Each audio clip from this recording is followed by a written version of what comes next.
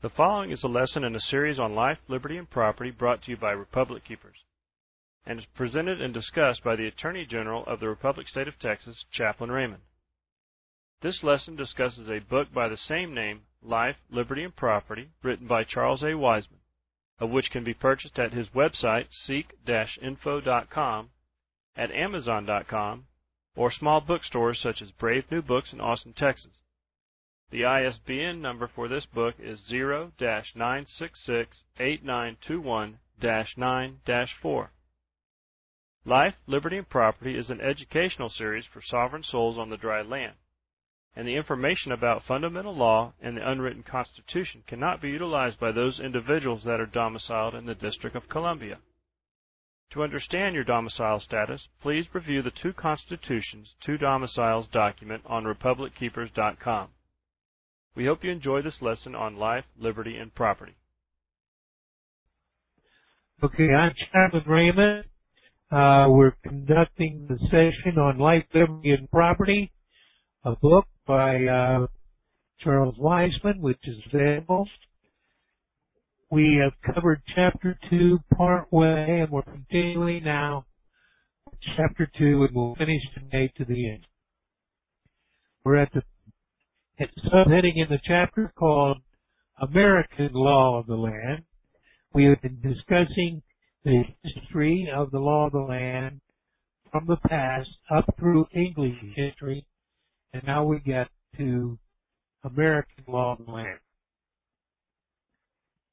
The basics of law and government in America were primarily derived from the English system, but the English common law had over the course of several centuries deviated from many fundamental principles and original precepts of the law. Now, what could that possibly mean? Well, as you know before, in our heading presentation, we had the description of the European style of ecclesiastical sovereignty and American style. So in the ecclesiastical style, the law of the land didn't quite belong to the people. The people were subjects. So who were they talking about? Was those with freeholds who were given a title of nobility. They had the freehold. America was a different story. When people stepped off the boat, they were all equal. So, in the founding of America, certain concepts of English law were not established and new ones were added. All of these events formed the American common law or fundamental law. This principle was recognized by Chief Justice Tillman of Pennsylvania when he said, "Every country has its common law. Ours is composed partly of the common law of England and partly of our own usages. When our ancestors immigrated from England, they took with them such of the English principles as were convenient for the situation in which they were about to place themselves. It required time and experience to ascertain how much of the English law would be suitable to this country. By degrees, as circumstances demanded, we adopted the English usages and were substitute others best suited for our wants, till at length, before the time of the Revolution, we had formed a system of our own."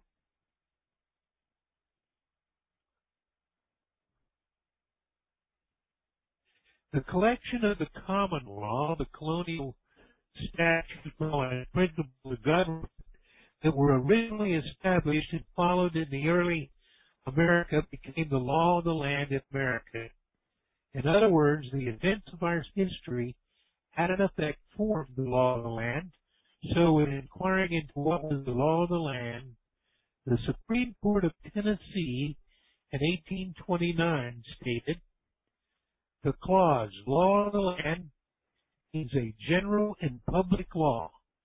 equally binding upon every member of the community, period. Our colonial history will best teach its meaning. Our ancestors were taught it by being transported across the Atlantic for trial by the Boston Port Bill and other British legislation.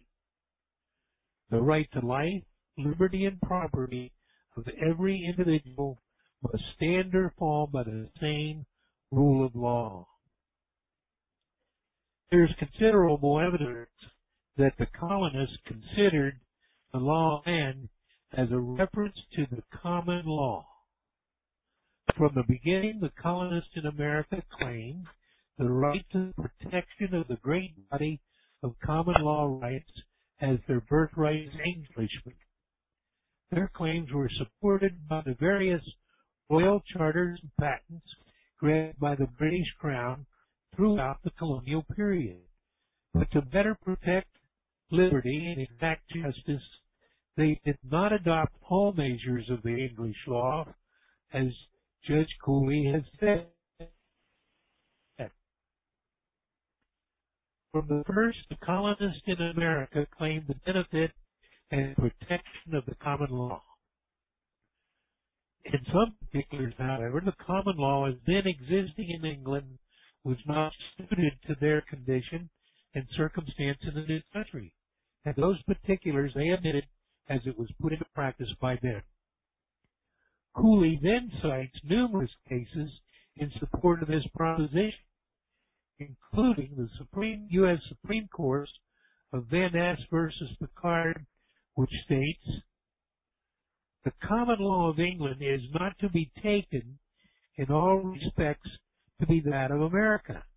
Our ancestors brought with them its general principles and claimed it as their birthright, but they brought with them and adopted only that portion which was applicable to their condition. It is thus a mistake to say that some concept, law, or principle is not part of the common law because it was not so in England. In this land, we must look to the law which the early settlers adopted, that which they rejected, and that which they fought for in the Revolution. This is the law of the land in America. It is that law which is legally attached to the land by claim, adoption, usage, and application by our ancestors. However, the basis of this law was clearly the English common law, as stated by Justice Story.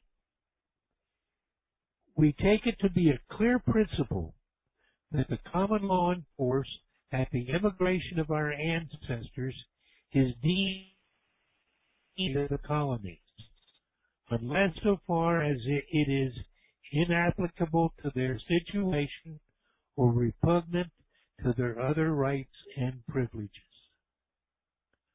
Although our Anglo-American legal tradition, which we term the common law, is primarily an English institution, the differences between the two legal systems are obvious. In England, the common law was undergoing change, disuse, and distortion by the Crown and Parliament. But by the genius of Lord Coke and other jurists, the truer aspects of the common law were revived and remolded into vital pulsating principles and were passed on to the English colonies in this country. Coke's works were among the most prominently read literature in early America. It is clear that prior to the Revolutionary War, common law was enforced in all the colonies. But while the colonists adopted the bulk of the revived English common law, they rejected that which was deemed repugnant to their rights. They also adopted other laws and principles which would foster free enterprise and private rights, and which were more pursuant to the law of God. At the Revolution, many of the laws regarding the crown and feudal lords were abandoned. Thus, the English common law was purified in America because it was fortified with other good and godly precepts. This is the American common law, the law of the land. Due to this element of our common law, it has been said, we are therefore more essentially a common law country than England herself. Thus, that body of laws, customs, religions, rights, justice, and legal principles sanctioned and followed in America up to its official independence is the common law in force generally throughout the United States.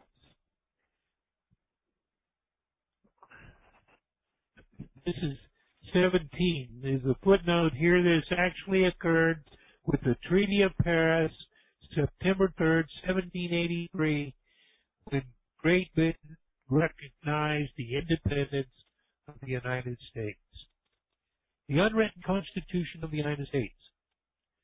The concept of the organic law of the nation, or law of the land, is in effect the unwritten Constitution of the nation. It is the lex non scripta, or unwritten law, sometimes called the common law of the nation or state. The English Constitution included the Magna Carta, the Petition of Right, the Habeas Corpus Act, the Bill of Rights, and some of the statute law of Parliament, and the numerous principles and maxims of the ancient common law.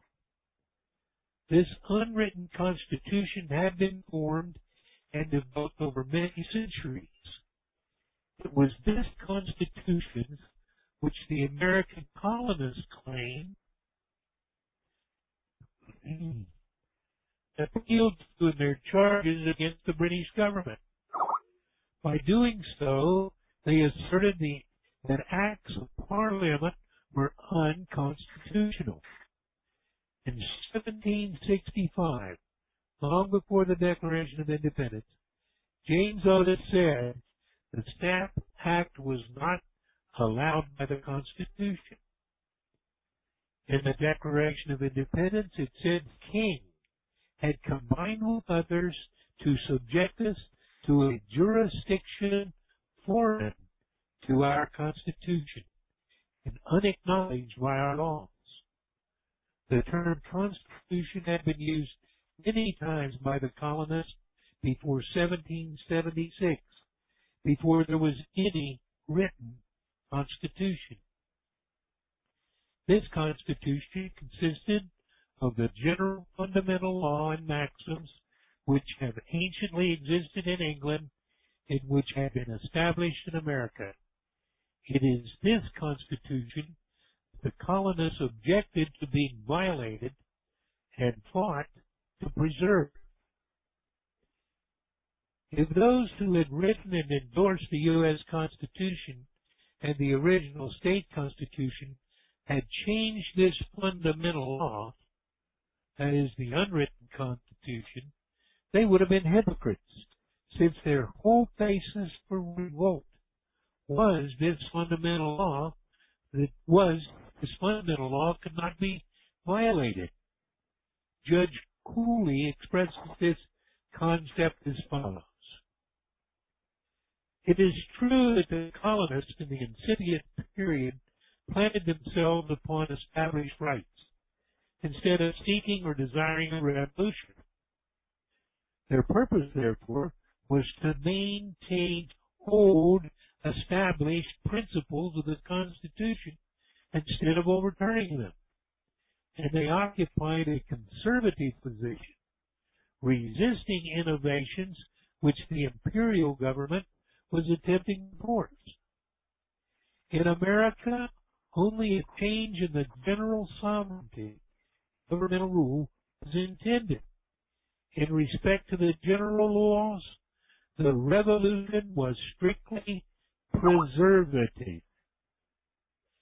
Now, it is my suggestion that we reference this as the War of Independence was strict simply preservative.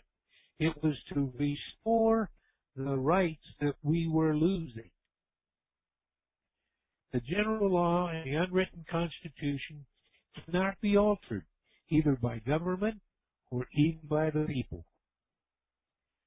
The people were limited in their act of drafting the Constitution,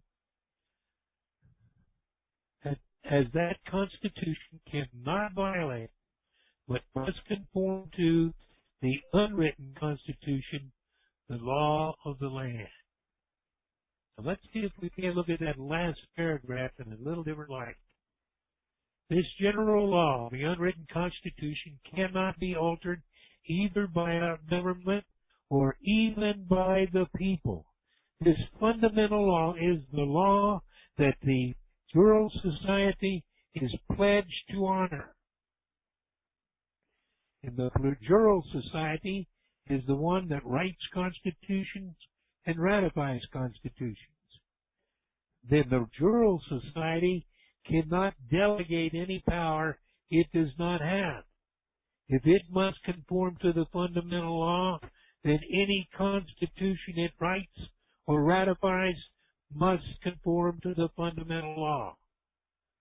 There is a limit to how far the Constitution can go. Therefore, the drafting of the Constitution by the people back in the 1700s was understood to be one in which they would just award limited power, delegated power, because they knew the upper limit. And they were going to keep those and reserve those to the people. So here is a war of independence that is waged to restore the rights, and then with the writing of the Constitution to delegate some of those rights to a governmental body in order to solve the failure of the Articles of Confederation. An important principle here in reading, continuing with the reading, an important principle is thus revealed here. That being, when an original law is established in the land, future political events cannot change that law of the land. The freedom fighters that brought American independence did not have the authority to alter, change, or abrogate the law of the land, and neither do the people today by way of amendments or constitutions. And the folks that were in the Constitutional Convention knew this. Lawyers were against the law in Virginia. The supreme law of the land is the unwritten Constitution. Excuse me, I skipped a sentence. The people cannot take away fundamental concepts of due process, give courts legislative powers, or allow an inequality for taxation. The supreme law of the land is the unwritten Constitution of the land, which controls both constitutions and statutes. It thus is possible for a written Constitution to be unconstitutional. When the U.S. Constitution says it shall be the supreme law of the land, the words are spoken of in the same way that a statute is said to be the law of the land. In this context, the words mean positive law which prevail in the land. The U.S. Constitution was to give the national government a few specific powers, such as to coin money or declare war, and when exercised, these powers were to prevail over to be supreme to any state or municipal laws or constitutions in these areas. This was to avoid conflict and confusion. No written constitution can be the law of the land in its true sense, but must in fact conform to it. The law of the land thus cannot be lawfully or rightfully changed by forms of government that are established in the land. In the time of the Bible, when the government changed from a republic governed by judges to a monarchy, the law of God continued to be the law of the land. In the American nation, there was first a government under British rule, and then a government under the Continental Congress, which was followed by a government under the Articles of Confederation, after which came the government under the U.S. Constitution. Some states had 6 or more different constitutions. Through all of these changes in the form of government, the basic law of the land remained the same. In fact, the law dictates the form of government. The law is legally attached to the land and not to some political entity called a state or government or even a constitution. The law of the land is also not altered by the subsequent division of the land into political subdivisions or colonies. The common law established by the white race in America was the law of the land in every part of it, since all the land was English and later American. Division of the land into colonies and later states did not have any effect on what constitutes the law of the land or in any of the divisions or colonies. Even if the states became completely separate nations, which they never really were, the law of the land is still the predominant factor in determining the legal and religious foundations. Thus, state boundaries can be changed, but as they do, the law of the land stays the same. In England, the law of the land was regarded the same in Wales as it was in London. The land is the controlling factor, not the divisions of the land or prevailing governments. Thus, when the Israelites divided Palestine into different tribal regions and later into different kingdoms, that did not in any way nullify the law of God from being the law of the land. The same race of people that planted the law in that land were still inhabiting that land, and thus the law remained. The nation's law of the land is also said to prevail in those lands which are afterwards taken over by that nation. Thus, the American common law also exists in those lands which were later added to the nation, thereby superseding whatever law that may have previously existed there.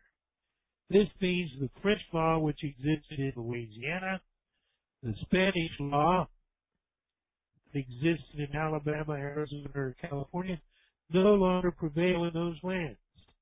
The American extended to those lands to the exclusion of the Spanish and French law. Likewise, when King David enlarged the borders of the Israel nation, the law of God became the law of the land in those territories. A political coup or a revolution may set aside the law of the land, but it does not really remove it. There is only one way the law of the land can be completely removed in a legal sense. That is by the removal from the land of the race of people which established the law of the land. Just as an aside, like moving up the ladder onto the glass. Thus, when Israel was deported in the Assyrian and Babylonian captivity, the peoples were brought into the land, the law of God ceased to be the law of the land in Palestine. The history of the land ultimately dictates the law of the land and its unwritten constitution. A land which has an established history for a given people has an established law of the land. Any law is termed law of the land which was originally established and practiced in the land by ancestors of the people that possess the land. It is not to include new laws, but old laws, concepts, and principles. As Judge Cooley said, when the law of the land is spoken of, undoubted a pre-existing rule of conduct is intended. It is this body of law, along with the additions it received up to the time of national independence, which makes up America's unwritten Constitution. This Constitution this unwritten Constitution is the law of the land, and by its nature, immutable and unalterable by any governmental act, just as the colonists claim it to be unchangeable by the British government. In fact, this law is of such a high order that it prevails above any written constitution. Now, that is the end of chapter 2.